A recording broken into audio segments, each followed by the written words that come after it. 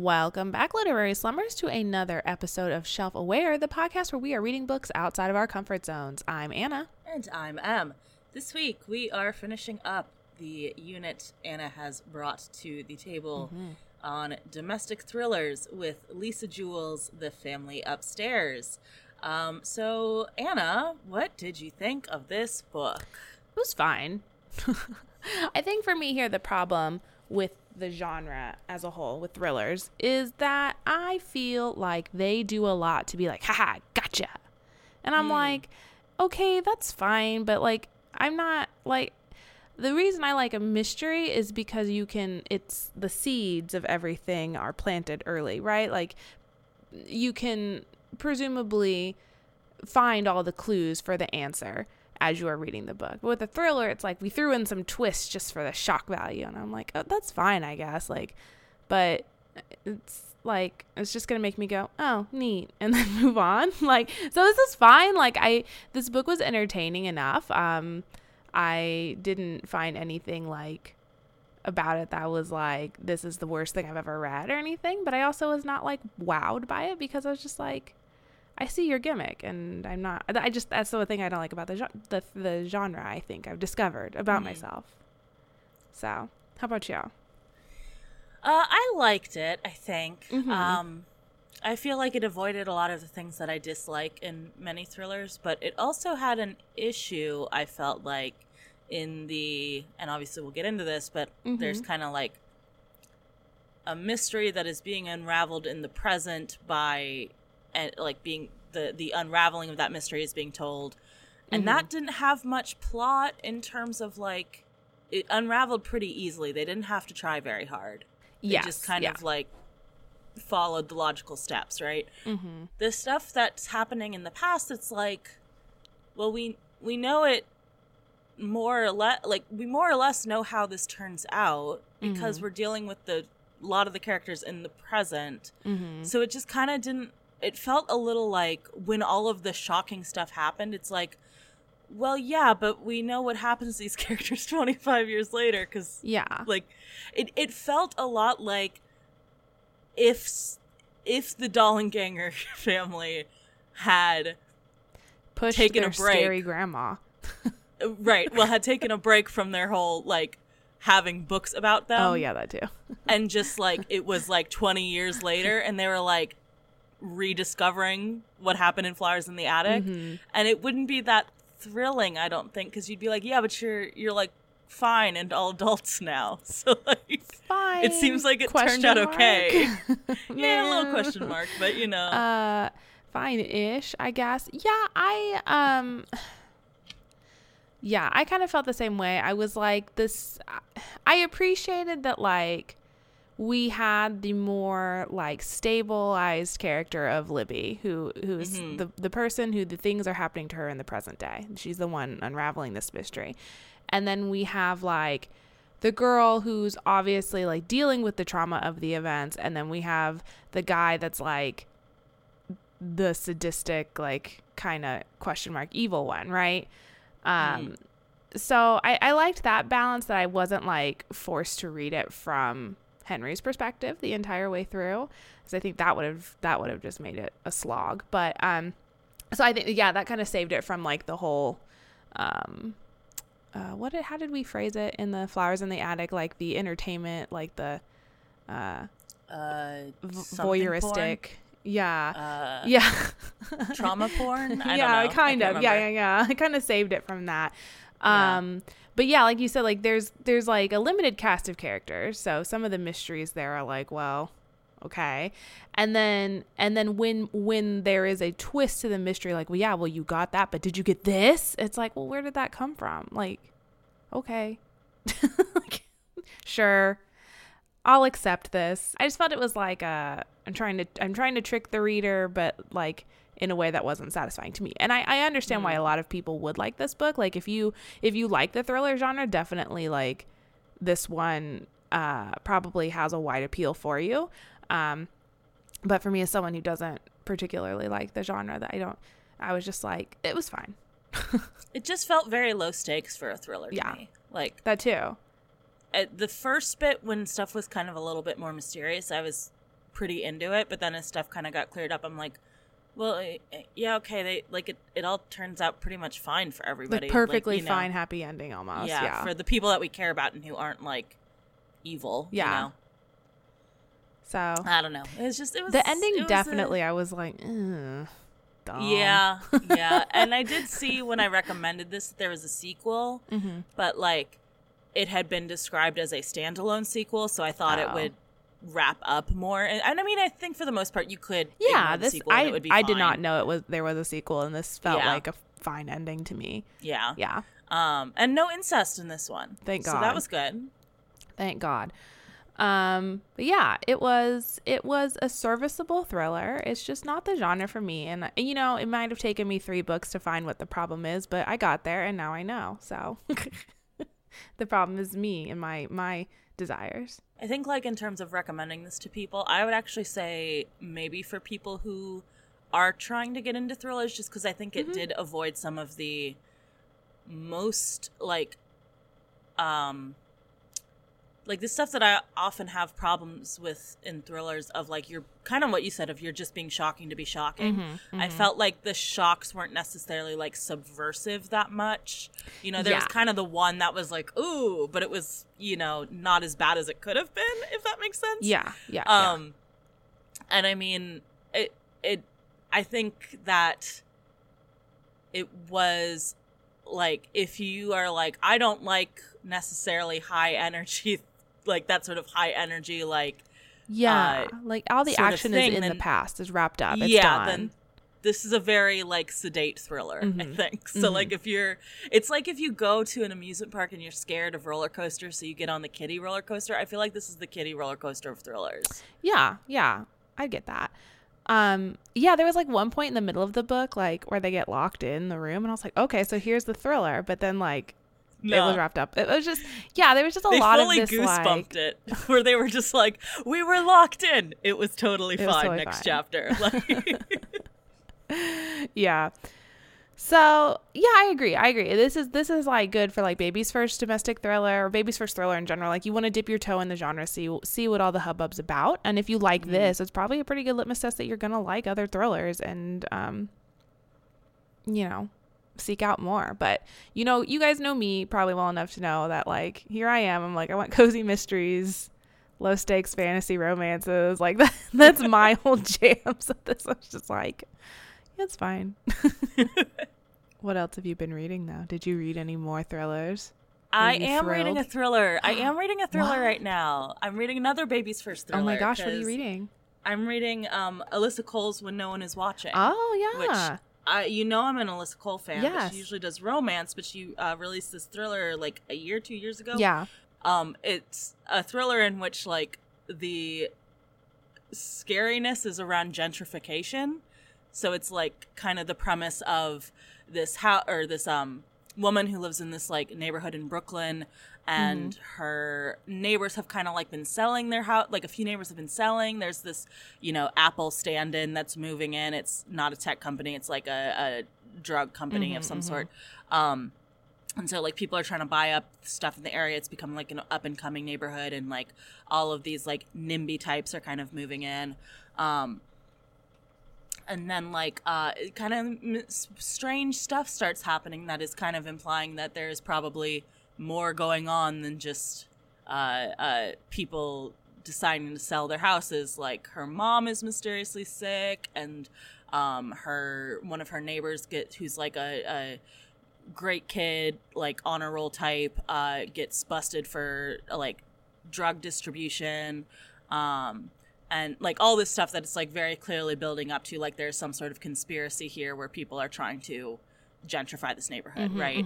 But it's told in like this very like on the ground in the neighborhood, and kind of like you feel like there is this vast conspiracy, and I'm not even really sure if it's going to be like a conspiracy type thing, or if it is like just going to be very realistic in terms of like, no, the horror is that it's real life. Yeah, the horror is time. like this is what happens. There's also a romance angle to it, which is nice. Can't leave out the romance. Exactly, for baby's first thriller, you know. And yeah, so far I'm enjoying it. I always like Alyssa Cole. You know, she never misses for me. That's an author I have yet to pick up, and I feel really bad about it. I've only heard good things, and I feel like I would really love a lot of her stuff, and I just think she handles things in such like a frank way that I really enjoy. How about you? What's been going on? It's been so long since we've recorded one of these episodes, so I feel like what have I read was ages ago. You were at my house still when I read this. Yes. I read a mystery novel called The Appeal by Janice Hallett, and it is a mystery told through the emails of a local, like a community theater in a small English town, and it's one of those books where like you don't even really know who it's a murder mystery, but you don't know who died until about 2/3 of the way through the book. And the first 2/3 are like this slow buildup of like why someone would be murdered. So it's like you're seeing the mystery unfold in real time as opposed to like the detective coming in at the end and collecting all the clues. So I thought that was really interesting. Also, it's like told through emails and other like text messages and stuff. So it reads really quickly, even though it's like over 400 pages. And I just really enjoyed it. I thought it was very fun. There's just such a wide cast of characters and they all have means and motive, and it was very good. I also read the first book in the Caraval series, which is also called Caraval, by Stephanie Garber, which is a YA novel about a girl and her sister who get to go to this like magical event. It's like a week-long event that is a game where the winner gets a wish from the magician guy who runs it all. But the year that they go, they don't realize it ahead of time, but the games kind of revolve around them, and one of the sisters is kidnapped and ends up kind of being like, you have to find her before the week is over or she dies, and if you do, you get the wish or whatever, which I thought was good. I always kind of forget after not reading a YA novel for a long time, because I think it's been probably like almost a year since I've picked up a YA novel, like how fun they can be. They're just like, there's just plot, and you're like, wow, that was fun. So I think I just needed that to get over a slump. Just read something fun. This is the trilogy I've decided to become heavily invested in for this part of the year, and I'm fine with that. I feel like it's a good time of year for a little YA. Yeah. Just like read it real quick, and then you get into spooky season where you want to read spooky books. Right. Yeah, dark academia, that kind of thing. So, horror. Yeah, you know. You're a weirdo like me. Well, great. Yeah. It seems like we're having a great time reading some great books. We're getting back into reading stuff. Yeah. Just fun. What a delight. I guess we can talk about this book now. I do have to preface my summary by saying this book, The Family Upstairs, is split into 3 different POVs with like alternating chapters. So the summary of this book is a little out of order for clarity and ease of my discussing what actually happens in the book. So if you read the book, I'll be interrupting 18 times, being like, I don't know if you, well, maybe I'm getting ahead. Yeah, that's what I was going to say. If maybe you could not do that, because what I've built is very delicate and fragile, and I'm going to lose the thread of the plot if it's interrupted. Do I just be quiet for this whole thing? Let me just talk for an hour straight. No, definitely interrupt, but let's not jump ahead too often. Goofs. Only with goofs. No plot related interruptions. Only with goofs. Yeah. So yes, if you've read this book, you're like, hey, that's not how it happens. That it is today. That is how it happens today. Shut the fuck up. I sat down. I normally, when we do these episodes, I have like maybe like 3 and a little bit of a 4th page of notes on the summary. Today I have a full 6 pages. It's a lot. We're gonna do our best. Yeah. Again, the thrillers. It's plot, but it's like not as easy as YA is. Okay. All right. So we have our kind of main character, one of our main characters, Libby Jones. It's her 25th birthday, and on her birthday, she learns that she has inherited a home in Chelsea, London. She was adopted when she was like around a year old and doesn't know anything about her birth family. And she has kind of just lived this normal life. Like, she has an okay relationship with her mom, but she's a little bit distant. Her dad died when she was younger. And now that she's inherited this home, she realizes like, my whole life has changed because now I'm a millionaire, kind of. If I sell this home, I will for sure get millions of pounds from the sale. So exciting for Libby. She doesn't realize, though, that the house comes with a very tragic past. And she learns that from like the lawyer of all people. It's just like, this is not where I would want to learn about all this, but okay. Her family used to be really wealthy, but then something tragic happened. Authorities believe like her family was involved in a cult and did one of those suicide pacts. But she was found alive in her cot with a note or crib. They said cot. Okay. So I listened to the audiobook as I was like reading, an ebook with my eyes, and I never realized. Good. Yes, that's good. Yeah. No, just to like make sure my attention was on the book. I have a lot of issues with my mind wandering sometimes. But like I just noticed a lot of like just tiny language differences that they had between the two, like little edits. They're like, oh, the Americans won't know what a cot is. Better change it to crib. I'm like, I don't think that was necessary, but okay. Like the audiobook would say one thing, and then the ebook, the US edition of the ebook would say something completely different. There was sometimes where I was like, I don't know what that slang was supposed to mean. Thank goodness I have the American book here. But like, do you have any examples? Just the cot crib one is the only one that comes to mind. Sorry. No. But she was found alive in her crib. With a note left beside her mother's dead body that asked for the baby to go to someone who would care for her. And her two siblings were unaccounted for. Yeah, she has two older siblings who were both in their teens, and they both went missing and were never seen or heard from again. Very strange.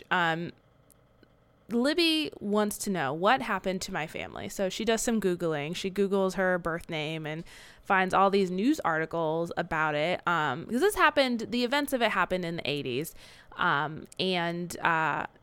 Well, 80s, like, it started in the late 80s. I guess it was, like, the 90s. Yeah. 93, I think, is when everything ends. Yes. But there was, like, an article written recently by a man named Miller Rowe, who's a journalist he's an investigative journalist. Never mind. I don't know where I'm going with what I'm trying to say. He's an investigative journalist named Miller Rowe, period. End of sentence, Anna, stop. She reads this article and she's like, learning a little bit more of the facts and the speculation of the public and what can happen. And she's like, you know what? I think the best thing for me to do is go to this big spooky house all by my fucking self and see what clues I can dig up about this cult and the suicide pact. Like, which I was kind of bummed because I thought from reading the synopsis that this was going to be like another Twisted One situation where she like moves into the house and is discovering stuff. That's what I was thinking too. Right. And it's like so way less fun and way fewer stakes if she's just like occasionally going and stopping by the house and looking around for an hour and then leaving than if she is there and creepy shit is happening. Right. Like it's like that's like the title implies that, right? Like I know what the title means now having read the book, but like the family upstairs makes it sound like there's literally another family in the upstairs of your home that you don't know about. Right. Or, like she would find secrets about them upstairs at the very least, Yeah. Instead, it's just kind of like, well, I've got a few hours free from work. I better head over to my house and look and see if there's anything spooky going on. She goes into the house like a total of 3 times in the whole book and then sells it. She's like, fuck it. I don't want this house anymore, which I can't blame her for that. But yeah, no, it sounds like a lot of work at the very least. But yeah, she's like, I'm going to go to this house by myself and I'm going to see what I can see. I'm going to really suss out this whole mystery and I'm going to solve it, as is my birthright, whatever. So she goes to the house and she like snoops around for a little while and then she thinks she hears some like sounds of footsteps from upstairs. And she's like, oh, well, the only other person that could be here is my lawyer. So she calls out to him. No one responds. She's like, well, maybe it was nothing. And then she hears a cough. And she's like, never mind, fuck it. And she books it. She's like, I'm out. Not here to get murdered or haunted. Also, though, I feel like it would be I think she brings it up at some point. Like, it's a really old house that's been vacant for forever. Mm-hmm. It would honestly be surprising if there wasn't someone living in it. Like, exactly. Yeah, especially if it's like been boarded up and stuff, like, and that no Right. light is gonna escape from someone being in there overnight. Yeah, absolutely. I would never go in there by myself. I'd be like, I need like some sort of private security with me. I don't know. Yeah, I would be like, that house belongs to the wilderness Yeah. now. I know it's not really the wilderness, it's a neighborhood, but like, I'm not going in there. A major metropolitan area. Yeah. The land has reclaimed it. It belongs to the city now. Which, you know, might be like a cool like urban fantasy sort of situation if we were Yeah. to go in that route. Unfortunately, that seems like Lisa Jewell only writes Lisa Jewell is no fun. Domestic She doesn't thrillers. write anything about dragons. no vampires, no hot Not a immortal unicorn men. to be seen. How dare. So she after some persuasion, she goes to talk to her like coworker / kind of friend Dido. And like, I guess here is a good point to kind of talk about Dido, this friend who for me, I thought throughout this whole book was kind of sinister. I thought Dido was going to be like one of the missing kids for sure. See, I just felt like Dido was basically Darcy Lewis from Thor. Oh. Like, where it's just like, ooh, we needed to throw a character here for the main girl character to talk to and interact with. Have her say some funny one-liners, you know? Like, I was like, she's not a real character. She's a springboard. Yeah, definitely very flat. I thought, because, like, I don't know, it just seemed like she had the answer to everything and was, like, really pushing Libby to do certain things. I was like, she knows stuff. Oh, see, that's why I got the vibe of just, like, manic pixie best friend of, like, she just is there to make the main character do the thing. Like, so that the main character can be like, well, I don't know, I'm not sure. Yeah. And then have someone be like, you've got to do it, Libby. You've got to investigate this cult. It's very important that you know every detail about what happens. Also, date the journalist. Date Miller Rowe. You guys have a connection. Did they? The chemistry was not there for me. But yeah, she said you need to go talk to Miller Rowe, the guy who wrote the article about your family, the really deep dive into what happened, and see what he knows that he didn't put into the article, or maybe he can give you some leads to follow up on at the very least. So Libby decides this is a good idea. I'm going to meet with Miller, who he's like, I lost 2 years and a wife from investigating this article and what happened to your family. I got too deep into it. Like, I'm just going to be right up front about that. I'm obsessed with your family and how they died. The thing about all of this is there's so much of this, right? Yeah. Of Miller being like, I got too deep into the mystery, and people being like, we couldn't solve the mystery. And then, like, the mystery kind of comes out. I'm like, there's so many threads that should have been picked up that, like, you know, like, and there's just so many people who, I mean, you know, ACAB and all that, but like there's so many people that should have gone to the police and had no reason not to do that. Yes. Very strange. So I'm just like, I don't understand. It seemed like this should have been more of a cult or something. Like it should more have been people. deeper. Yeah. And it was just kind of like not, and I was just kind of, okay, I don't really know how you lost a wife to this, but okay. Like, yeah, it seems like maybe you needed some different hobbies. Yeah, it seems to me that he didn't find anything new. Like, he had one additional thing, but like that could have just been a weekend of Google. Like, I don't know. Right. Yeah, I didn't understand it either. Of like, I was like, what were you all spending was he those 2 doing? years on? Yeah, trying to break into the house, but like other than that, what? And then people kept being like, once they started interacting with people from the case, they kept being like, oh yeah, your story, you got so much wrong. And I'm like, did he? Not really. Like, Yeah. he got most of it right. I mean, like, it wasn't a suicide because you guys spoiler, it wasn't a suicide because you guys fabricated that it was a suicide, but like, you can't really blame him for getting that wrong when you made it look that way, you know? Like, Yeah, like you knew what the public was going to think, and okay, whatever.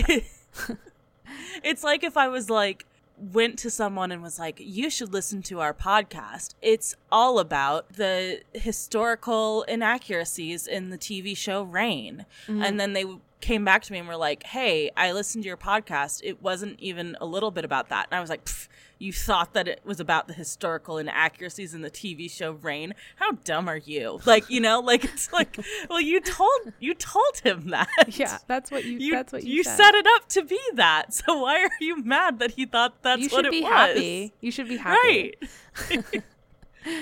Right. So Miller is like, hey, your real name, you're actually Serenity Lamb. Your mother and father were wealthy socialites. They were Henry and Martina. Yeah, Henry and Martina Lamb are your mother and father. They were, you know, glamorous, always out partying and stuff until they mysteriously became recluses for about 7 years. And then their bodies were discovered along with a mysterious third person's body that authorities couldn't identify. And neighbors reported that there were like multiple adults living in the house as well as multiple teenagers. But the only child that was found alive was Serenity. Well, there was no dead children either. The only child that was found, period. Serenity. And Miller also says that, you know, the third person, they all signed the suicide note and signed their initials. And the third person's initials were DT. And Miller goes on about how he did this like long investigative process to figure out what DT could stand for. And he says, I think it's a man named David Thompson, but like there's no information about him out there at all. Now, at this point in the book, we've been introduced to some of the characters in the past. I know we're going to get there. I'm not trying to jump around. But when he's like, there were 3 initials, this one, this one, this one. And I'm like, okay, Martina, and that's the dad. DT, who could DT be? Mm-hmm. What does DT stand for? And then my fucking brain went Donald Trump. Yep, and he was there. Was how I pictured this man for the rest of the book. Oh, no. Which honestly kind of fits, though. Oh, no. I mean, yeah. Mistakes were made. How devastating. I know, really just that like experience. There's just the reminder always of that person always. In your mind, and that's just devastating. So Libby tells Miller, she's like, yeah, I went inside the house by myself and I think someone's staying in there. And Miller is like, I need to go to there. I need to go there and spend the night there. Because I believe that the someone you thought you heard could be one of the siblings that has been missing for years. This is my belief. I'm never going to question it. Like this is just immediately where my mind went. Not just like, you know, a squatter of any other kind or like, you know, it's one of these missing siblings that have been missing for 25 years. Libby's like, yeah, okay, let's spend the night in my creepy ass house. MBD, you're a stranger. There's probably a stranger in my house. It'd be a fun time. I think we should all get to know each other. Like, Libby, what are you doing? Libby had to be in the present part of this thriller because if she had been in the past part, she would have gotten like iced immediately. Just from sheer lack of common sense. Oh my God. I just truly like no what is the word I'm looking for? Like self-preservation skills. Yeah, no self-preservation instincts whatsoever. This happens to her multiple times. I'm like, you can't just go to a second location with strange men. You gotta look out for yourself, girl. She has the whole thing about like she was adopted, her parents were great, but her dad died when she was 8 years old, and her mom was like never like she wasn't the organized one, right? That was her dad. Yeah. So Libby has to be the organized one and the one who like plans and thinks ahead. I'm like, how is that your personality when this is the way you're behaving? He is also so lackadaisical. She has the spirit of an heiress even before knowing that is her fate. Yes. She's like, you know what? No, I am in one of those cozy mysteries where I am a rich young thing solving a murder. The two of them investigate the house and they find that it is very possible for someone to have just come in off a side alley, climbed up some gates and walls to a fire exit, get up onto the roof and access the house that way. They're like, oh yeah, I see the path. So they go to the inside of the house to kind of try and match up where it would meet on the outside. And they get to the room and there's someone in it. There's a man, and he says, "Hello, my name is Finn. I used to live in this house when I was younger. Let me tell you my story about what really happened here. Come to my house. It's right across the street." And these two are like, "Yeah, all right. We'll Okay, go." sure. Yeah. Second location sounds dope. Or third location, really, at this point. Third location for Libby. Let's go. Let's rack them up. Let's try to Please. get to double digits. Come on. So, who is Finn? Let's backtrack a little bit to the almost very beginning of this book. This entire time, as I said earlier, we've been getting some POV chapters from another character, a man named Henry Jr., who is reflecting back on his youth from the time he was 11 until he's 18 years old. This is Henry Lamb, Libby's older brother. He tells us the story of how his family, the Lambs, Henry Sr. and Martina, used to be wealthy socialites, fell in with people who slowly conned them out of their money on the pretense of being like, we love the planet and rich people eat the rich, like give away all your worldly possessions, be a better person. Henry's mother suffered from depression, and his father had a series of strokes throughout the rest of his life that left him weaker and weaker and weaker until finally to the point where he was no longer even able to speak or care for himself. So they were kind of easily, Martina specifically was easily duped into this, thinking, giving herself some purpose, and, I don't know, classic MLM yes, sort of yes. victim, Mm-hmm. And, while it is good to yes, the wealthy should redistribute their money. And yes, we, should think about the planet and not be such consumerists. But also they were being con artists, unfortunately, and stealing all of their money and possessions. But that is a story we will unravel.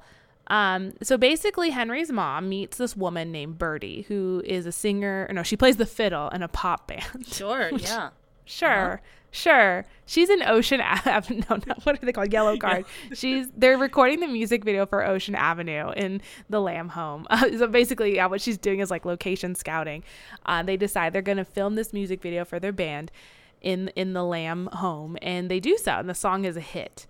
But after filming the music video, Birdie and her boyfriend Justin could just continue to stay in the house with the Lambs. They're like, well, we just need a few days until we find something new, but they just never end up leaving. The Lambs are kind of going through money troubles of their own and are not able to live as lavish a life as they once did, which is unclear to me if this is directly related to Birdie and Justin or if it's just they were living outside their means. But it's kind of at the point that Birdie and Justin enter their lives is when they start to lose a lot of their standing and money. The father, he suffers from his first stroke. And Birdie is like, well, I know this doctor who's really into more natural remedies and alternative medicines. I think it'd be really good to bring him here and see if he can help Henry Sr. because it doesn't seem like traditional medicine is doing what it should be doing. So she introduces them to a Dr. David Thompson, who, I know, moves into the home with his wife, Sally, and their two children, Finn, short for Phineas, and Clemency. That's really just two really hard names for kids. Just imagine in the early 90s, just Phineas and Clemency. It also just feels like one of them was ready for a cult, right? Clemency. If you name your daughter Clemency, she was primed. And Phineas is just I really love Jules Verne is kind of the vibe there. I feel like I want to go LARP some steampunk things, Oh gosh, yeah, right? Absolutely. He's got his top hat and pocket watch ready to go. And it's just one of these things. I guess Clemency kind of fits that vibe too, but Clemency is more I want to go join the Amish, I feel like. Yeah. I don't know. It just doesn't seem to fit.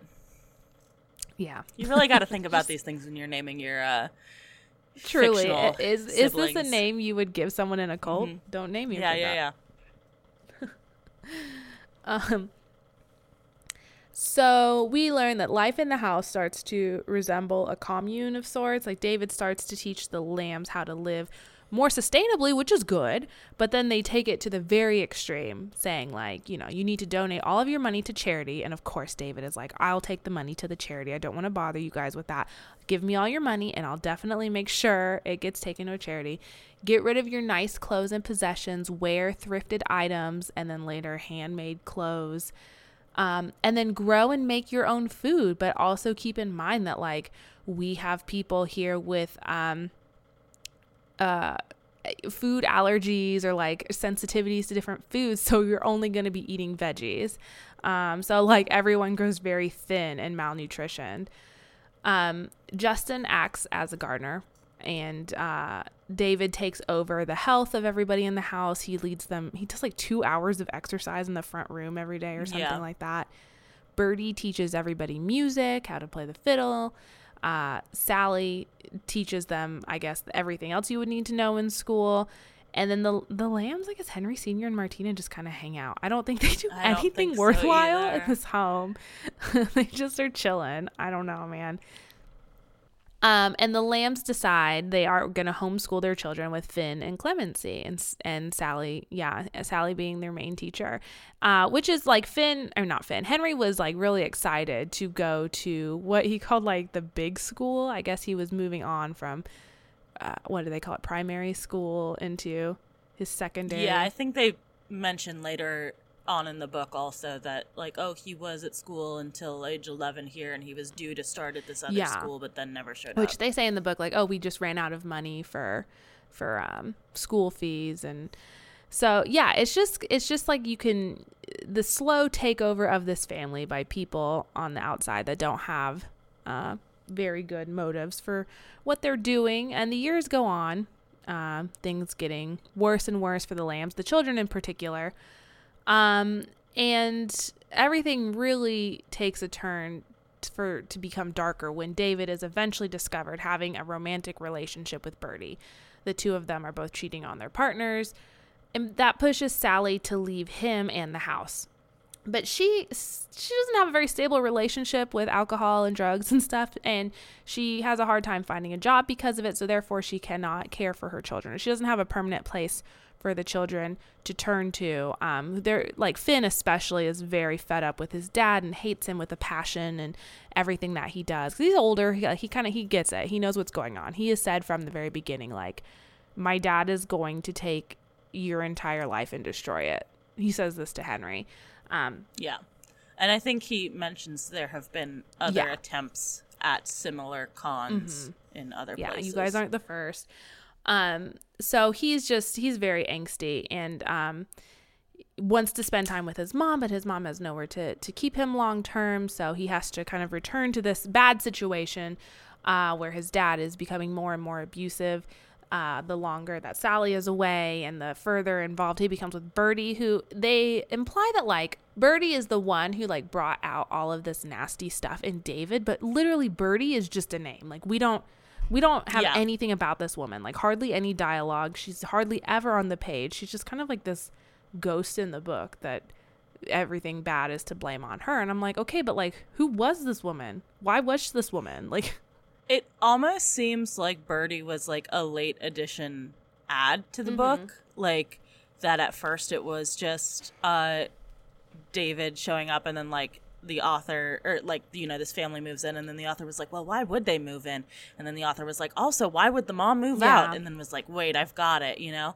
Because she's a little sinister in her like various smirkings at various times, but that's pretty much it. She doesn't like, and she's always lumped in with David, like, oh, there's all these rules that they're enforced and David and Birdie are writing them, but David like, is clearly the villain. Yes, and it feels a little bit odd to place the blame on Birdie, who's just kind of there. Yeah, and you know, that might be something like Henry is very like biased against her because she was the one that started all of this, so this may just be like unreliable narrator blaming it all on her, but like it just doesn't feel like that's the full answer. Here's the part where I feel like it becomes a problem. Is as we go on, we find actually pretty early, I feel like Henry is gay and he is the only gay character in this book. He has a crush on Finn, but he also thinks David is very handsome. And there is a part where Birdie, when he catches, because he's the one who catches Birdie and David making out and then reveals it to people, and that leads to all this blow up. The way he describes David and Birdie kissing, he is horrified by the fact that Birdie is like who he perceives as hideous is allowed to like have a sexual relation with this beautiful man, right? And I'm like, this is saying some things about Henry as a character and gayness, because he is the only gay character. I know, it's me. I'm here to harp on how things aren't handled well in terms of queer politics, but they aren't. So like that is true. I'd forgotten that like he was obsessed with David for a while. Weird thing of he just seems to hate Birdie because Birdie is the one receiving handsome David's attention, right? And it's just like, and I think that's even alluded to like I think way down the line Clemency is like, oh, you either wanted to like you would be one of the favored ones, or you would be like on the outs, and you didn't want to be on the outs, right? So like there is kind of this thing of him being like, oh, Birdie is the favored one, and that is the position that I want to be in, but that's never really verbalized in that way. It's never like, he's never like, man, I wish I was being taken care of the way Birdie is. It just seems like he's like sexually envious of Birdie in this moment of, you know, like the fact that she gets to interact with a man in this way and he doesn't. And I'm like, yo, this is really leaning into the evil homosexual thing, and I'm not sure I'm a fan. It is a little bit unfortunate that the whole thing. We'll get there. We'll get there. We'll get there. It's not the only thing I have to say about that particular trope in this particular book. So Justin, Birdie's ex, he kind of stays on for a while, keeping his head down, just doing the agriculture thing. He starts to teach Henry about it. He's like, yeah, man, you can grow herbs, you can grow vegetables, you can grow literally anything, like even things that are illicit, illegal, like, you know, drugs. And Henry's like, I see, yes. And also like poisons. And Justin does eventually leave. He sneaks away in the middle of the night, because this is literally, I think of that, like he would not be allowed to leave. He wouldn't be allowed to move out normally. So he does sneak out. And he offers to take Henry with him. Like, I guess kind of props to Justin a little bit. Like he offers to take Henry. He's like, do you want to come with me to this little, like, I found a job up north that room and board is provided. All you have to do is like grow vegetables on this plot or whatever. And Henry's like, well, I'm only 14. And Justin's like, fair point. And doesn't like make any other attempt to persuade him, and then just disappears. But he does leave behind these books on like, it's Wiccan. He leaves behind these like potion books. I don't know. It's like recipes to make like spells and Wiccan spells, and I think it's specifically Wiccan. I think they say Wicca. Yeah, but I mean in that way that's wrong. Like witchcraft, you know. So he leaves behind these spell books and also books on how to like grow things, and Henry puts those to good use. Let's just say we'll get there. David becomes more and more obsessed with controlling the family. He's making more and more absurd rules for them, like no locks on the insides of doors. All doors can only be locked from the outside, even bathroom doors. You know, everyone must be present for every meal. There is no shouting, no running allowed in the house, no shoes eventually. So that way, you know, no. That was a weird one, right? Yeah, a little bit. Like they were like, you need to go barefoot to reduce your carbon footprint. Like, well, the shoes are already made, so you might as well just keep wearing them. I also feel like there are that sort of vibe. Like there's grounding, right? Like that is a thing that certain people believe in, that if you touch the earth more with your feet, then you'll be healed more. So they could have like done that. And but they forced everyone to stay in the house. So yeah, so really. But I mean, it's supposed to still work through like anyway, like I get it from the terms of control of like, yeah, it's really weird to like, it is much harder to escape if you aren't allowed shoes, right? Because people are going to ask questions, but also like you would want people asking questions up until the end of this, you know? So it just kind of seemed like, okay, interesting choice. Yeah, I'm like, there were a lot of times when any of these children, before like the rules became so stringent, could have just left. And they did. They just like left the house and went and hung out places and did stuff. And I'm like, at any point in time before like the next series of events where things get really bad, I'm like, could have just like told somebody. But I don't know. I think it's trying to be played as that thing of, which I think is a real thing with trauma, of kids being afraid of getting the people that are inflicting the trauma onto them in trouble, right? Because it's like, even if like if Finn went and told someone, it's like, well, what's going to happen to him? What's going to happen to his sister? Because if his dad is separate everybody, right? If his dad is taken away and put in prison or whatever, like his mom still does not have space for them, right? So it's like, is it better to stay in these conditions and be able to keep an eye on like what's going on, or like, and hope that it gets better, and like, I'm almost 18, you know, that sort of thing. Yeah. And then for like Henry especially, it's like, well, we don't have any jobs or money or anything, and Henry isn't really getting the brunt of the like abuse. That's mainly Finn, right? That's true. He's kind of seems mostly like a bystander in a lot of that. So then one night, Henry and Finn, they sneak out. They decide to drop some acid that they had purchased one of the times when they were still allowed to go out and about. And they get really high. And at this point, Henry is like fully in love with Finn and knows he is, and probably has been since the first time he even saw Finn.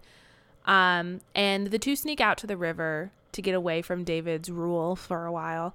But the two have some kind of argument, and then Finn pushes Henry into the river.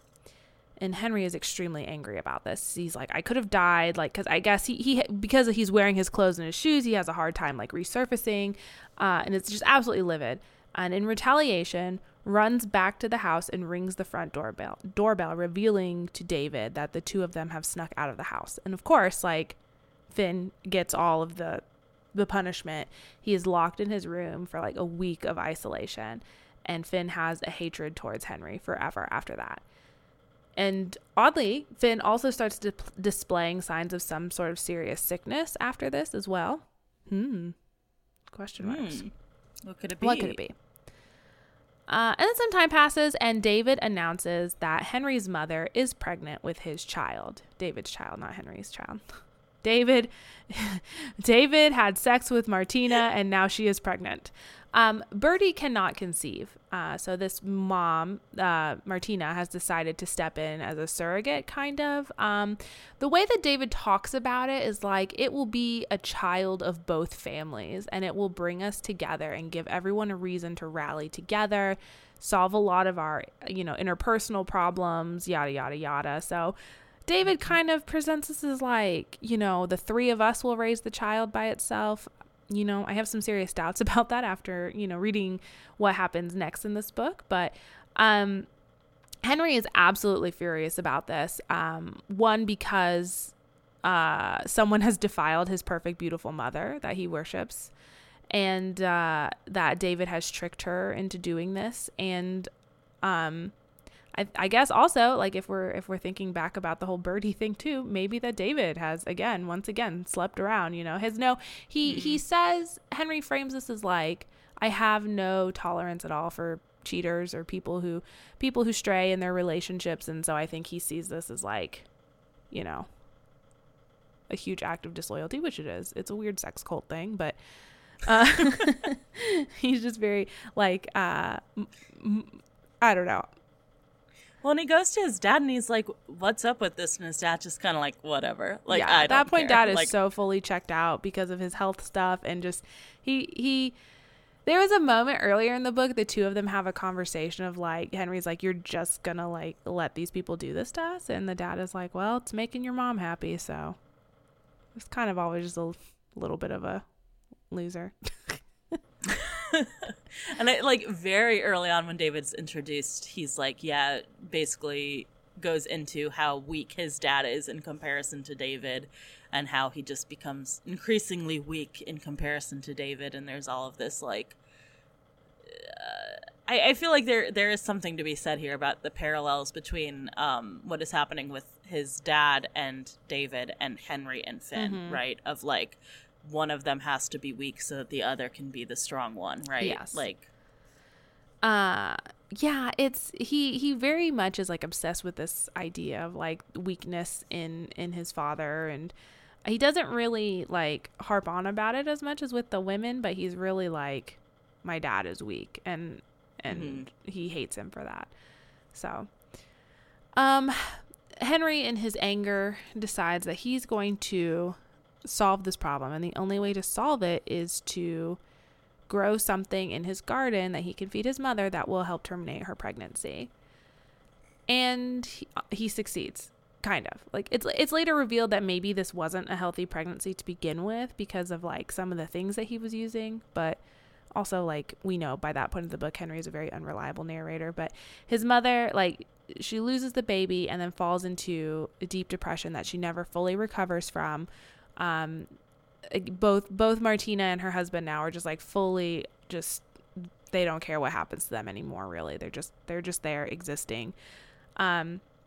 David obviously is furious, leaves the mother to her grief, doesn't ever try to console her, doesn't try to help her heal from this at all, doesn't really even seem to care about her anymore at this point, like as if like to say she had one job and she couldn't do it, so fuck her, I've got all her money, who cares. So at this point in the story, we'll jump back to Libby and Miller, who they are told all of these things that I have just spent the last 20 minutes telling you.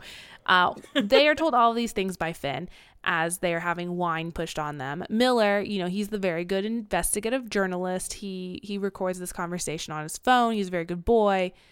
But they wake up the next morning, not really having a lot of memories of what happened the night before. They wake up the next morning in a guest room at Finn's house and are quick to discover that they are locked in the bedroom and their phones are missing, which is really suspicious because they're like, no, we had our phones when we went to sleep. Where are they? This feels very much like now they have been, it's a trap, kidnapped, I guess. Yeah. Adult napped. Held against their will. Yes. After some time, Finn returns and he's like, oh my gosh, I can't believe this happened. My bad, guys. I goofed real bad. You see, like, something, I sleepwalk maybe. I don't really remember what his excuse was. It was that he sleepwalks so that he locks the door so that he doesn't accidentally bother people. He forgot to tell them because they were all drunk. Their phones are on the charger in the other room. In the kitchen, yes. Everything's fine. And he left early to go for a run. That's why he couldn't hear them banging on the door and screaming to be let out. Many apologies. Yeah, he's like, you guys left your phones charging in the kitchen, don't you remember? And Miller's like, no, I fell asleep with my phone in my hands. What are you talking about? But the two of them make nice. They have an awkward breakfast and leave as quickly as possible, feeling super uncomfortable with this whole situation. As they should. I don't know why they stayed for breakfast. Because it was avocados. Everyone loves a good avocado. Except Miller, LOL. He was like, I'm a millennial and I miss that boat. And Finn's like, are you really? Because you look fucking old. Not in so many words, but that was the implication. Libby goes to work that day and then gets a call from Miller later in the afternoon. And he's like, okay, my recording of that whole conversation we had last night has been completely deleted. And she's like, are you sure you recorded it? And he's like, yeah, I even named the file, dude. Like, I know what it looks like to record a conversation on my phone. She's like, okay. They both kind of come to the conclusion that Must be nice to be so sure that you've just forgot to hit record, Yeah, record, and you have the right microphone. Dang. They both come to the conclusion Finn has probably drugged us, and Miller suggests that, like, hey, let's not continue this conversation on the phone because I would not doubt that he has bugged our phones. He had. And so they meet together at a cafe to continue discussing what they should do. Miller's like, I've done the thing. I've Googled some more on some of the names that I do remember Finn dropping the previous night. And he's like, I found this woman who used to be named Sally Thompson, now has a new name, her maiden name, I can't remember, who lives in Cornwall, which is where Phineas said he thinks his mom lived. And they go up to Cornwall to investigate. They meet Sally, who basically confirms that, yes, I was the Sally who was married to David Thompson. I refuse to talk anymore about this subject. And they also learn through her that Sally's daughter Clemency also lives in the area, but doesn't want to talk to them at all about what happened because of the trauma. She never talks about it to anyone. Don't bother her. She's got a lot of PTSD, please. They go to her anyway. They ignore that completely. they like, don't you know I'm Serenity Lamb? I mean, like, it is, I feel, I don't know. Like, I'm like, I don't think,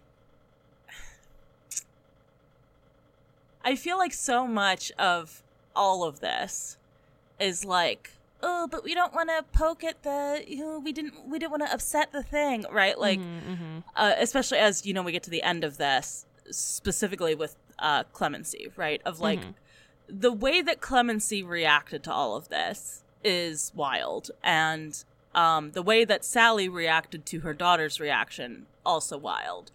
And I just feel like it felt like there was some other mystery there with the two of them in terms of like, why do they not want this brought to light? Aside from just like, because of the fact that to them, Finn is still missing, right? Yeah.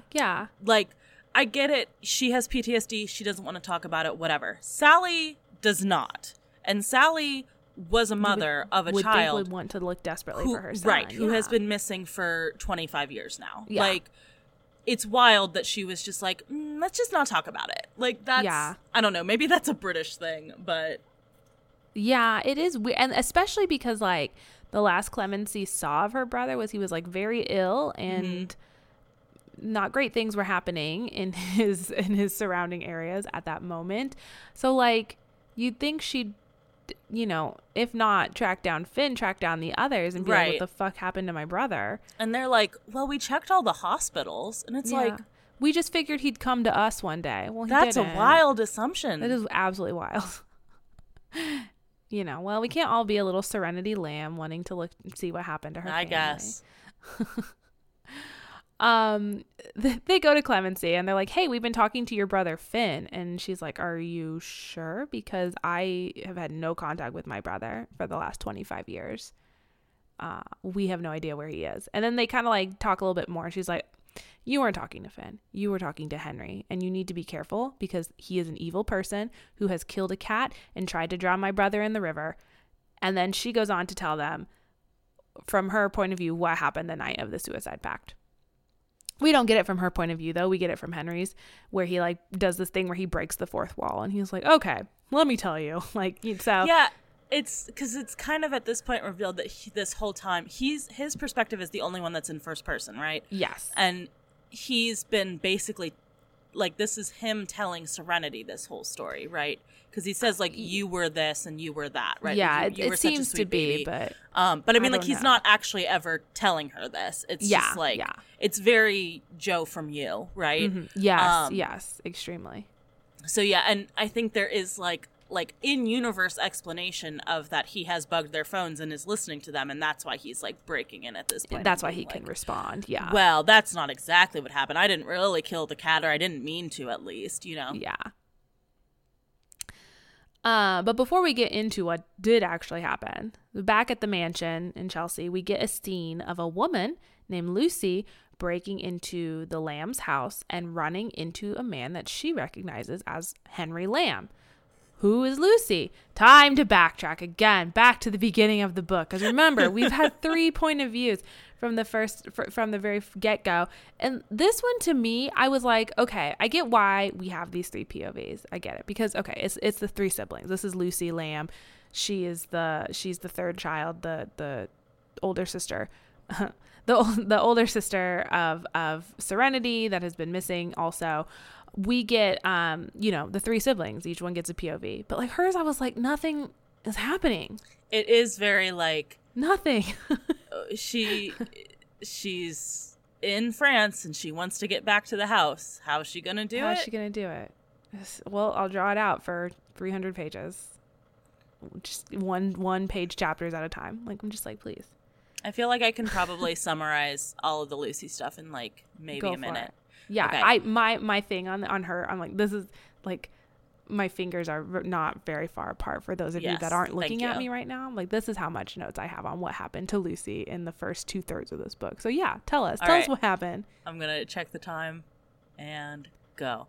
All right. So Lucy, she has 2 kids. One of them is from a very abusive marriage with a rich guy. One is from the love of her life who ran away to another country after they had the kid. She is very poor, works as a street musician playing violin, wants to go back to England now in order to meet the baby because she set a reminder on her phone for when the baby would be 25 and able to inherit the house. She ends up having to go to the father of her first son and be like, hey, please give me passports so we can all leave France and go to England. He's like, yep, will do, but you're going to owe me. They have a sexual encounter. It gets very bad. She stabs him to death, and then they all go to England. Yes. There it is. There it is. That's what happened. That was well under a minute. And imagine having to get to like 2/3 of the way through this book. Yeah, so basically, just like to fill in some small gaps, is she gets a notification on her phone one day that says the baby's 25. We're kind of led to believe that it's a text message, but it's apparently just a calendar notification that she'd had in her smartphone for the past 25 years. She says something at some point where she's like, as soon as I got a phone that was able to do that, I did that. And it's like, it seems like there was probably long enough of a break between you not having a phone and then you having a phone that like you had remembered thus far. You've constantly been remembering. Yeah, like I don't know that the notification was necessary, but okay. Yeah, it's fine. And she has to make a deal with her abusive ex for passports because she does not have a valid legal passport, never had, because she was smuggled into the country essentially after the events of what happened in her house as a child. After the suicide pact, she was smuggled to France. Her ex gave her her first fake passport, which is the name she goes by now, but that has expired. And her son has a passport, but it doesn't have the same name on it. And like her youngest daughter doesn't have one. And they also need one for their fucking dog. So yeah, she goes to him and he's like a rich guy who has man. Underworld connections essentially. And he does like the payback, I guess, for procuring these very expensive illegal passports for her is that she will have sex with him, but it does quickly turn into a very non-consensual situation. I mean, it was already dubious, because he was the whole circumstances, but it becomes very non-consensual, very obviously so, very quickly, and she just stab him as he is doing that. And she takes a moment and she's like, you know what? I have the illegal passports. I'm just going to hide his body, clean up the crime scene, and take the kids and go. And it's later revealed that people just thought it was his underworld connections came and killed him, and that's what happened. So I guess that's kind of the plot of the second book. Apparently his wife is a character in that, and she's trying to figure out what happened, and then there are more connections that connect these families or some bullshit, but that's what that was a setup for. But I see. Seems like a lot of setup for a thing in a book that I may or may not read, Mm-hmm. Yeah. I don't like it when sequels have a different narrator. Well, I think they keep, from what I read, they keep Henry and Lucy as narrators, but then they add in, I think Libby gets the boot, maybe. Poor Libby. She's the only one that I was like, this is okay to read from. Okay. So now you know who Lucy is. Let's go back to the Henry POV. He reveals to the reader that, okay, yes, he did kill the cat, but it was a total accident. He was trying to come up with some sort of combination of belladonna and other herbs that would simply knock somebody out, but he messed up the proportions, fed it to the cat full on died. He didn't just randomly push Finn into the river. They were kind of pushing each other because, as it turns out, Henry, while they were on the riverbank, tried to kiss Finn, and Finn rejected him harshly. But really, Henry isn't a bad person. He was just trying to do what's best for his family under the circumstances, right? Like, this is Henry saying that, not me. Honestly, I kind of buy it. I'm like, yeah, okay, he's trying to figure out, he's in this traumatic situation. Yeah. He's trying to figure out the one weapon he has, which is poison. And he does, like, if we accept that he doesn't want to kill everyone outright. He just wants to put them to sleep. He just wants to knock them out so he can escape. It's like, yeah, I'd rather you test it on the cat than someone else, you know?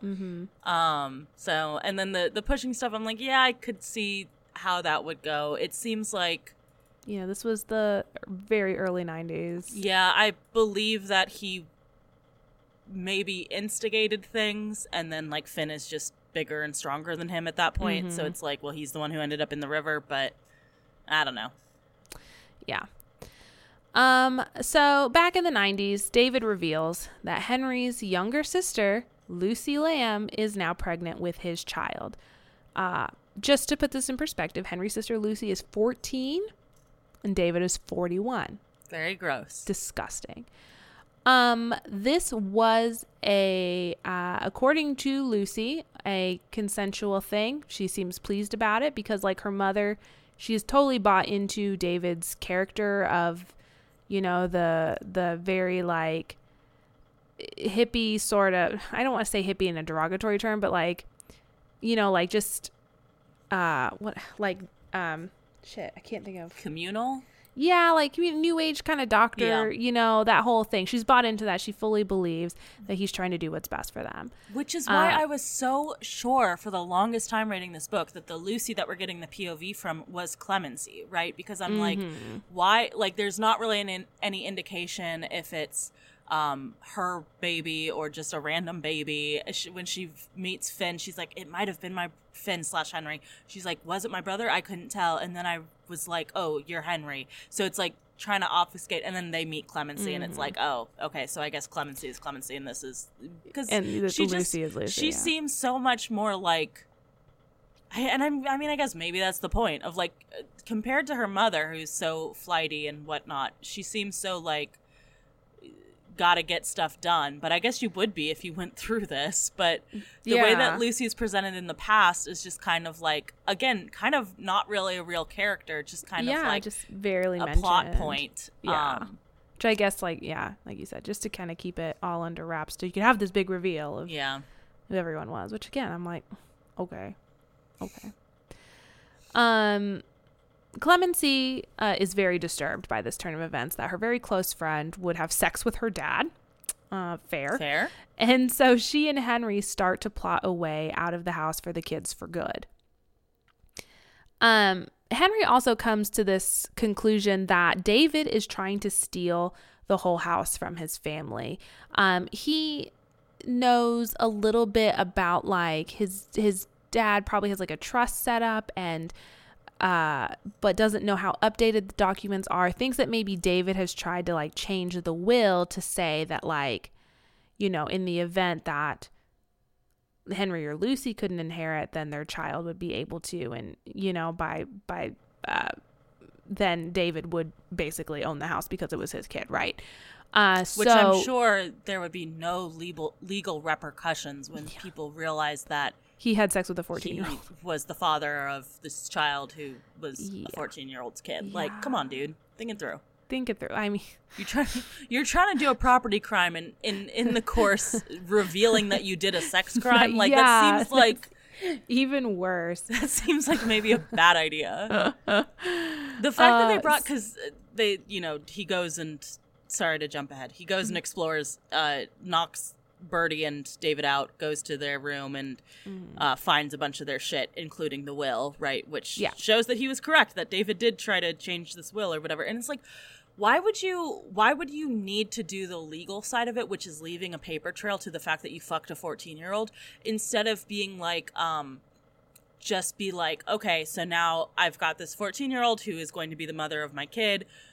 Her parents don't do shit. Like, what are they gonna do? Yeah. Like, why do you need... What's stopping you from just living here? Right. Like, she's going to be under your thumb. I guess you'd have Henry to kind of deal with, but, like, Henry hasn't really shown any outward displays of, like, I am not under your thumb, you know? It just And like, if you like, lock them in their rooms, right, they're or all just weak from malnutrition. yeah, just murder him. Like, Just you're mur- at just- that point already. Yeah, you've pretty much done every other crime. Just murder him. Yeah, just murder you the fucked children. a 14-year-old, so like, where are your moral clearly have no boundaries? morals, you know, yeah. like, come on, just murder the other teenager. Yeah. So, so Henry does. He drugs Birdie and David with his like little belladonna concoction that he's made. And he goes into their room, finds all like a lot of his family's possessions, a lot of money, signs that Birdie and David specifically weren't adhering to the strict lifestyle that they were forcing on the rest of the family.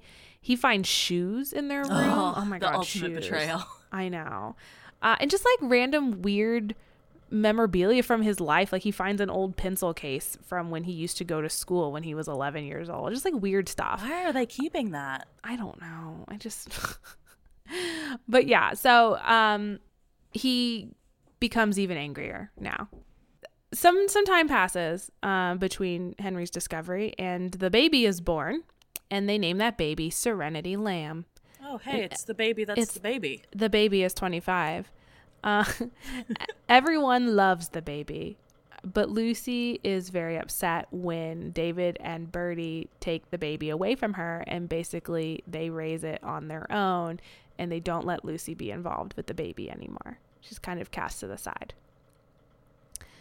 Then David announces that they're going to throw a 30th birthday party for Birdie, which was wild to me that she was only 30 years old. I was like, these are the actions of someone much older and bitterer, but you know, I guess 30's fine too. I mean, she's a pop star. She can't be that old. That's true. That is true. Henry's path becomes clear to him. He says, what we'll do is drug all of the adults at the party to give the children time to grab some money, some jewels, items to pawn from Birdie and David's room, and then we're going to book it out of here and head to the police station. Everybody cool? Cool.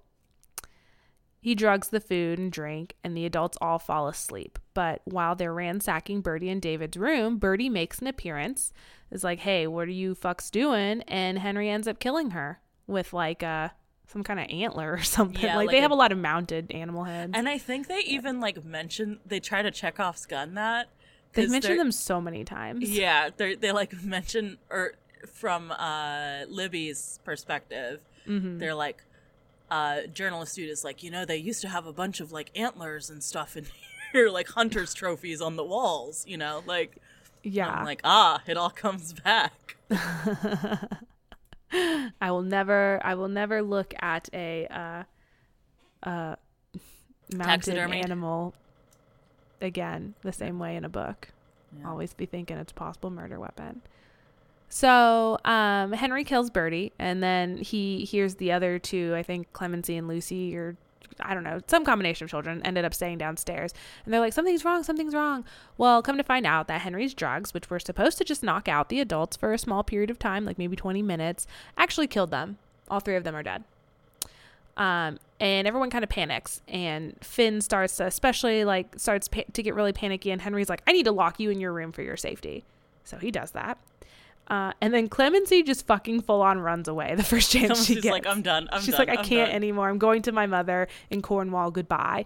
And I don't know, like the way that they describe Clemency, like her flight from this home to find her mother, I was like, that was very resourceful of her. Like she was like, I remember, like my mom never gave us an address, but I remember her describing the things that were around her house. And I took that information and found her.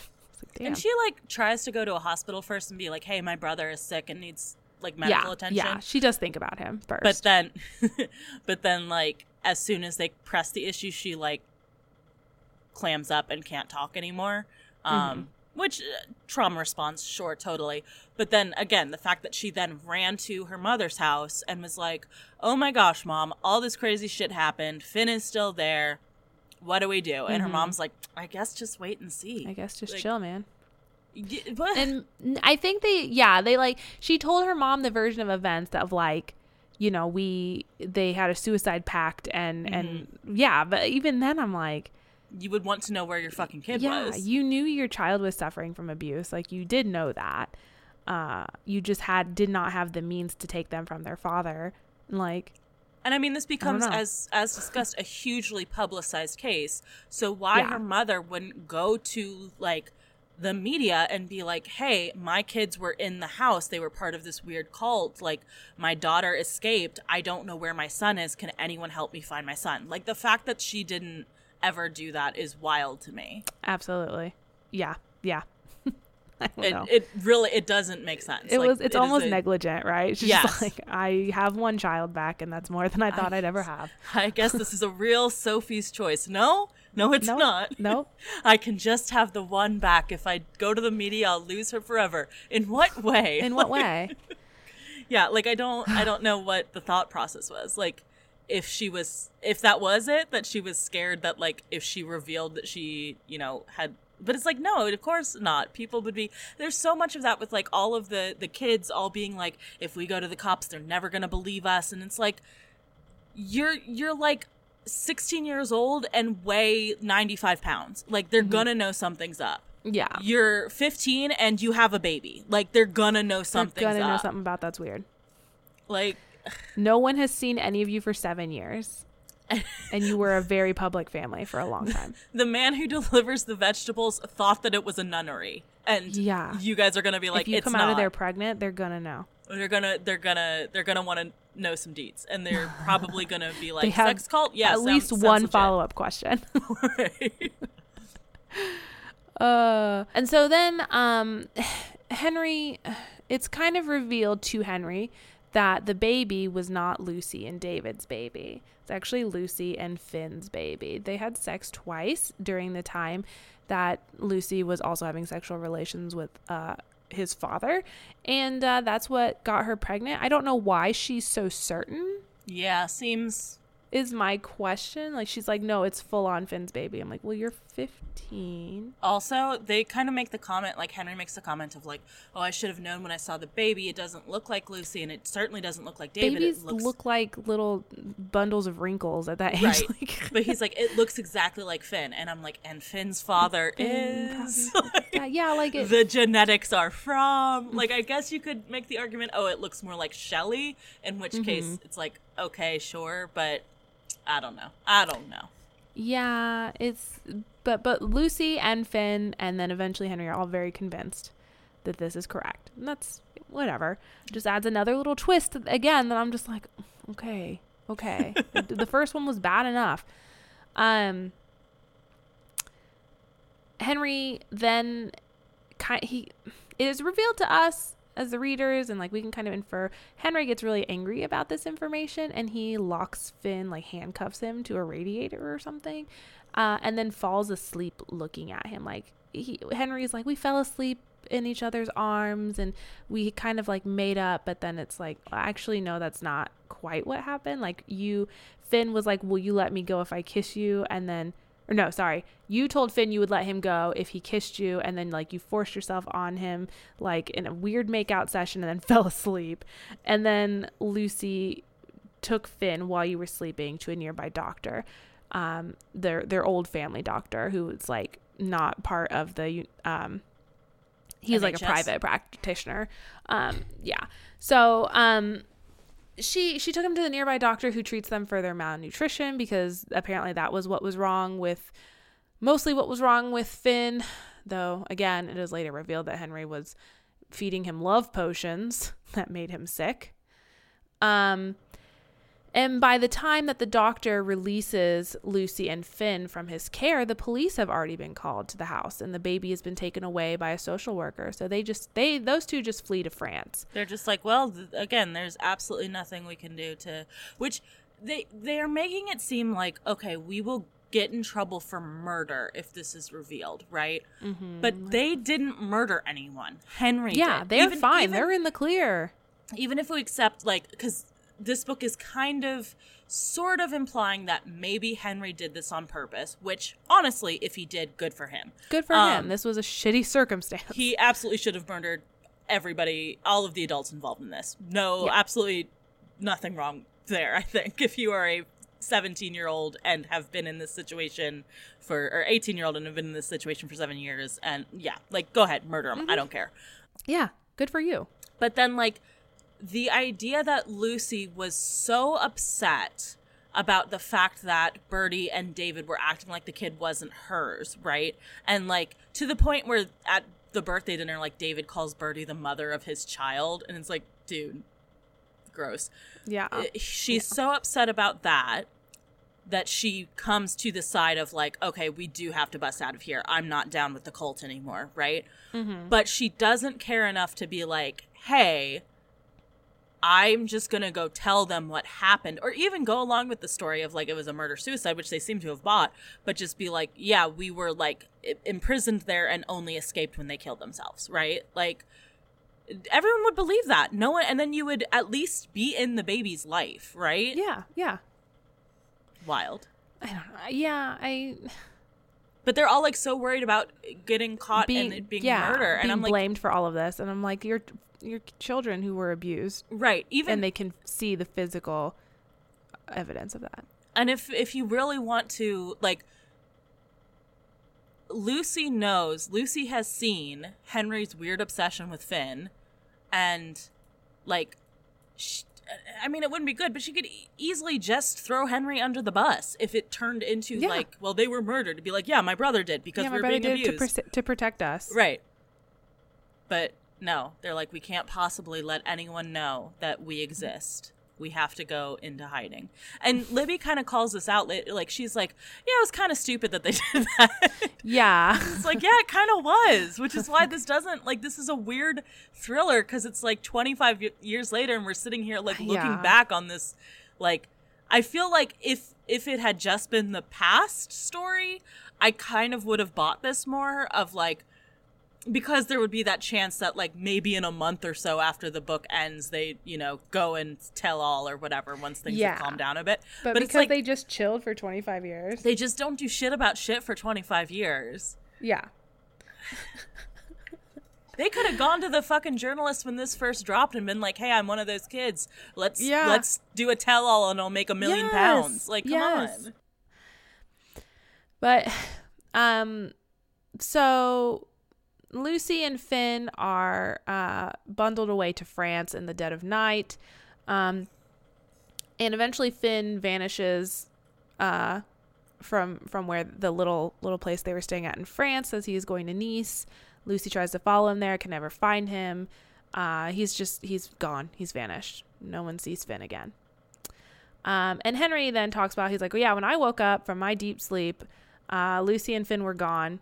So I did the only thing I could do, which was finish staging this dinner party to look like a cult suicide thing, called the police, and then vanished myself. But he stayed long enough to take care of the baby. Yeah, he did take care of the baby, changed her diaper, wrote the note that she needed to go to a good family, and blah, blah, blah, blah, blah. So good for Henry, I guess. I'm honestly Team Henry. I don't think Henry did. I mean, he did, like, a little bit of a creepy thing with his crush, but, like... yeah, I don't know. It seems like, well... So, at the end of the book, I'm just like, I don't know. Right, which is why I have things to say about the end of the book. So now we know what happened in the past. In the present, Henry sends a picture of himself and Lucy at the house to Libby's cell phone. And he's like, hey, we're here at the house. We're ready to be reunited with the baby. Libby's like, the fuck? She goes to the house. And they're like, surprise, we're family. They tell her, you know, I'm Lucy, I'm Henry. This is what we've been doing in the meantime. The big, like, reveal here is that Lucy and Henry, they both desperately wanted to be reunited as a family with the baby.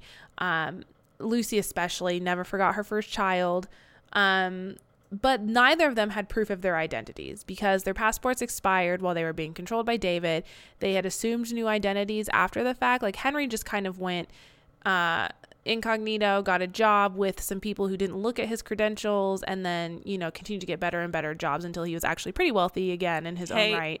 Hey, gang, I know this, like, worked for, like, Anastasia of, like, they didn't have DNA testing then. But like, you could just go and be like, hey, I'm this missing kid, and they exhume my parents' bodies, and you will find out. Like, we'll find out. Come on. Come on, gang. I know. This is the part I was like, this is so dumb. Like, this whole thing of like waiting 25 years. So, and then Lucy, of course, was off in France and being trapped in a terrible relationship with a terrible man and yada, yada, yada. But neither of them came forward to inherit the house because of that. So they were like, well, we do know also that our only chance to see the baby again, Libby again, is if she inherits the house when she turns 25. Then we'll know exactly when she'll be here. We'll be able to talk to her about this and we'll be able to be a family again. So they resolved to wait until Libby turned 25 in order to meet her. Like, Henry had rented out that Airbnb across the street and was just like spying on this house for the month leading up to Libby's birthday, just like until she got there, and then started like stalking her, doing just a little bit of light stalking where he bugged her phone, whatever. Libby is apparently satisfied with all this. She's like, cool, I am so happy. I have a mom, I have my biological mom, but she's kind of an older sister to me because of the age gap thing is not very big. I have an older brother, cool Uncle Henry. And I have a niece and a nephew. Wow, I've always wanted to have a big two family. Siblings. Yes. The two, because they're Lucy's kids. Yes, they're Lucy's kids. I'm sorry. Yes. Yeah. Yes, I totally got lost in the layers of this family tree. She also technically has an aunt because Clemency's her aunt, but she never like really. She's like, we're not going to talk about that. Yeah. So, a year passes and Libby sells the home for like £7 million or something. And she's dividing the proceeds 3 ways so that Lucy and Henry also get money. Though this dumb girl at first was like, I don't deserve any of the money, and tried to give it all to them. And I'm like, no, this is legally your house. You should keep some of that money for yourself, you idiot. Like, don't give your money to these 2 people who claim to have this really outrageous story and never even bothered to get DNA tests to prove who they were. No. No. I think they could be David and Sally. I think I'm on Team Libby here in terms of she has a stable job and like is fine, and her mother is homeless with 2 children. Like, okay, yeah, but she was like going to give it all to Henry too, who has a very good job and is very financially stable. Just because like, oh, well, it was technically your family's house, but like, no, girl. Again, this is like no self-preservation at all. Like this could very clearly just be another David and Birdie situation. It's all a con, layers of cons. She's also dating Miller now, who she really doesn't have any serious chemistry with on the page, but apparently they're in love. He's given up the idea of publishing this story on the Lambs for her. That's his whole thing.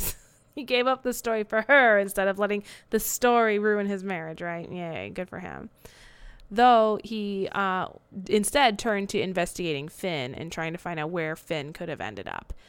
And at this last scene, he surprises Libby with a brochure for an African safari where Finn has been working as a safari guide. Nicholas Sparks, man, here it comes now. And he says, look, we're going to go there. I got tickets for us to fly over there, and we're going to go and see him if that's what you want to do.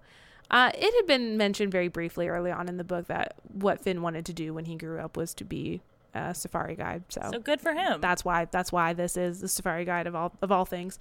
And of course Henry is there, and he overhears this, and we get like a POV from him where basically he talks about how, you know, he was the one that was secretly making Finn sick the whole time because he was trying to feed him love potions or some shit. And he talks about how he wants to see Finn again because, you know, he's never really loved anyone except Finn. Finn is kind of it for him, and he's a little bit obsessed, and so seems to be real angry about some shit concerning Finn. And the last line of the book is like, hey, you got room for one more? In a really creepy, sinister way. The end. Which it's like, okay, so basically you've got this story where the ultimate big bad is not the guy who fucked a 14-year-old at age 41, had multiple women engaged in a sex cult, and abused a bunch of teenagers. But it's the kid who had a crush on a guy growing up, and because of that, he became evil. Like, do you not see? Do you not see This how doesn't feel right. This is a gross ending, which is why I'm like, I can headcanon this of like, yeah, he's angry about some stuff. Like, if we just buy Henry's side of events, right? Like, what is the worst thing that Henry has done, right? Like, if we accept his protected version, his siblings. right? And I mean, like, Yeah. the locking Finn up and kissing him, not a great look. But also, he's 18. He was 18 at the time. So, like, aside from that, and then the stalking, also not so good. Especially the kissing stuff. It's, like, leaning into this, like, homosexuality made him crazy, which I don't think that was the intent. But again, when that is the only gay representation you have in the book, that is kind of how it comes across, right? It's not great. And then to end it on, like, what is this crazy homo gonna do next? Like, yeah, come on, dude. It was so clear we had a villain, and it was David. And like, it would have been so much more interesting if they had painted Henry as like, you know, someone who was sorry that he had to do the things he did, but he did them and he was proud of them, right? As opposed to like, now he just loves killing, I guess. And it's not even really super clear. It is left kind of ambiguously of like, is he planning to go and murder Finn? Like, and I guess we'll have to read the second book to find out. I'm not going to, no. But I might. I can't decide. But like, it's left very ambiguous in terms of exactly how evil, for lack of a better word, is Henry. Because, yeah, we've got Clemency saying, like, he has that streak of evil. And we have these, like, weird, obsessive, you know, attitude towards Finn. But he's the hero of the book as far as, you know, he's the fucking... his actions. Yeah, like, he's fucking Chris and Flowers in the Attic, except without the fucking your sister part. Like, yeah, you know? That's a big part of it. It's just, it's very weird. It's very weird. Yeah. And he also does seem to be very angry that Finn had this baby with his sister and not him, which again, like, kind of makes you wonder, like, what is anything going to happen to Libby? Like, I don't know. Well, but he also has, like, he's like, I'm the one who stayed. I'm the one who took care of the baby. Like, everybody else left, which is why I'm like, he's so interesting as, like, a trauma, like, as an understanding of trauma and, like, abandonment, right? Like, because all the other kids and Justin and, you know, in a sense the adults, because they died, but like they all left before him. Like, everyone kept leaving him. So like, I get it. Like, I get it. And I don't think he's gonna do anything to Libby, because I think he's kind of like, she's the whole reason. He says the thing about like, she is the only good thing to come out of this situation, right? Like, so I think he, you know, cares for Libby, and I'm choosing to read him as, you know, traumatized and fucked up, but probably not a murderer anymore. Maybe, I don't know. We'll see. It is. I also found it interesting the way that the author was like, so Libby meets her family, right? And then like in this part 4, which is kind of like an epilogue situation, 1 year later, is like, now Libby is learning who she really is, and she's just really flourishing now that she has her biological family and blah, blah, blah, blah, which I was like, that's also kind of like, I don't know. It's just weird vibes. Like, this whole family is weird, and it's weird that Libby just like fell into this and is totally fine with it and like is besties with everybody. I don't know. I just didn't buy that they would be a happy family. It was just kind of all over the place, right? And you know, like, Henry should be a hero, but then he's also got like these anger issues, and like Libby should be suspicious, but she's totally like all in. And it felt, the end of it was, I don't know.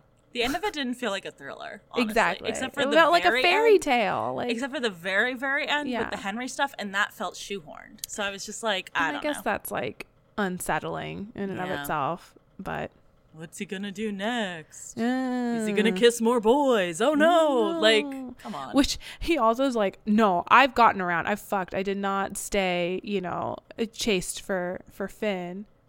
And I'm like, cool, I guess. Cool, yeah. There's also like a lot of commentary on like how he's had like surgery and like he's had lip filler and he's dyed his hair, and is he trying to look more like Finn? And I'm like, this is very, I don't know. It didn't come down hard enough on if Henry was actually, like, still obsessed with Finn to an unhealthy degree after 25 years. Or it was like the locked door thing where it's like, yeah, Henry says that was an accident, and I guess that's what we're going with. And we never get, like, real resolution on if it was or wasn't. You just kind of have to, I guess, make up your own mind how you feel about it. Yeah, well, that's fine. I guess. Anyway, that was this book. How do we feel about domestic thrillers now? I feel like you've already said. Yeah, they're still not for me. I think the thriller genre in general is one that I don't find a lot of reward in. I don't think that I'm here for like a sudden twist or like the plot twists and the thrills. I'm not here for the thrills, right? I'm here for like the logical build up to who killed the person. That's me. How about you? I feel like I like this as a subgenre of thrillers more than like some of the other thrillers we've read. Like, it gets more into that psychological stuff, and I like that. So yeah, that's true. I think that I might, like I said, I might read the sequel to this just to kind of see what's up, what happens with Finn, but who knows? We'll see. Awesome. But speaking of reading things in the future, what will it be? So next week we will be wrapping up the second arc of Warrior Cats with our next Meow Meow Monday with Warriors, the New Prophecy, Book 6, Sunset. The week after that, we will be continuing our Literary Submitted Sad Girls unit with the ultimate Sad Girls book, some would say. We'll see how it fits into Hannah's definition of it with The Bell Jar by Sylvia Plath. A classic. In the meantime, if you have any books you would like for us to cover on the podcast, either because you think we would love them or hate them, you can tweet at us at ShelfAwareCast or email us shelfawarecast@gmail.com. As always, thank you to Ben Cope for the use of our theme song. You can check out his YouTube channel in our show notes below. We are also on all of your favorite podcast aggregating platforms. So if you haven't followed or subscribed to us on one of those, you definitely should, because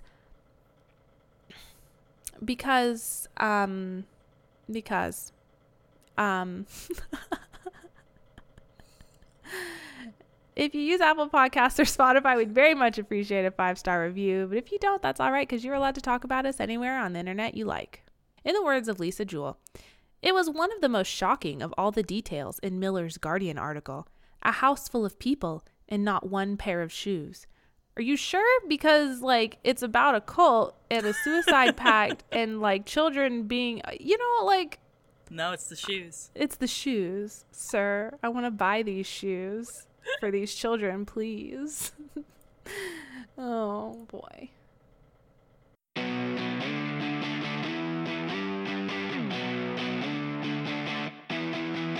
Sorry, I lost myself in my notes. Where are we? I'm no, so you're sorry. good. I'm so sorry. Okay, here. Ruined it. There's a lot of words on the page and I couldn't see.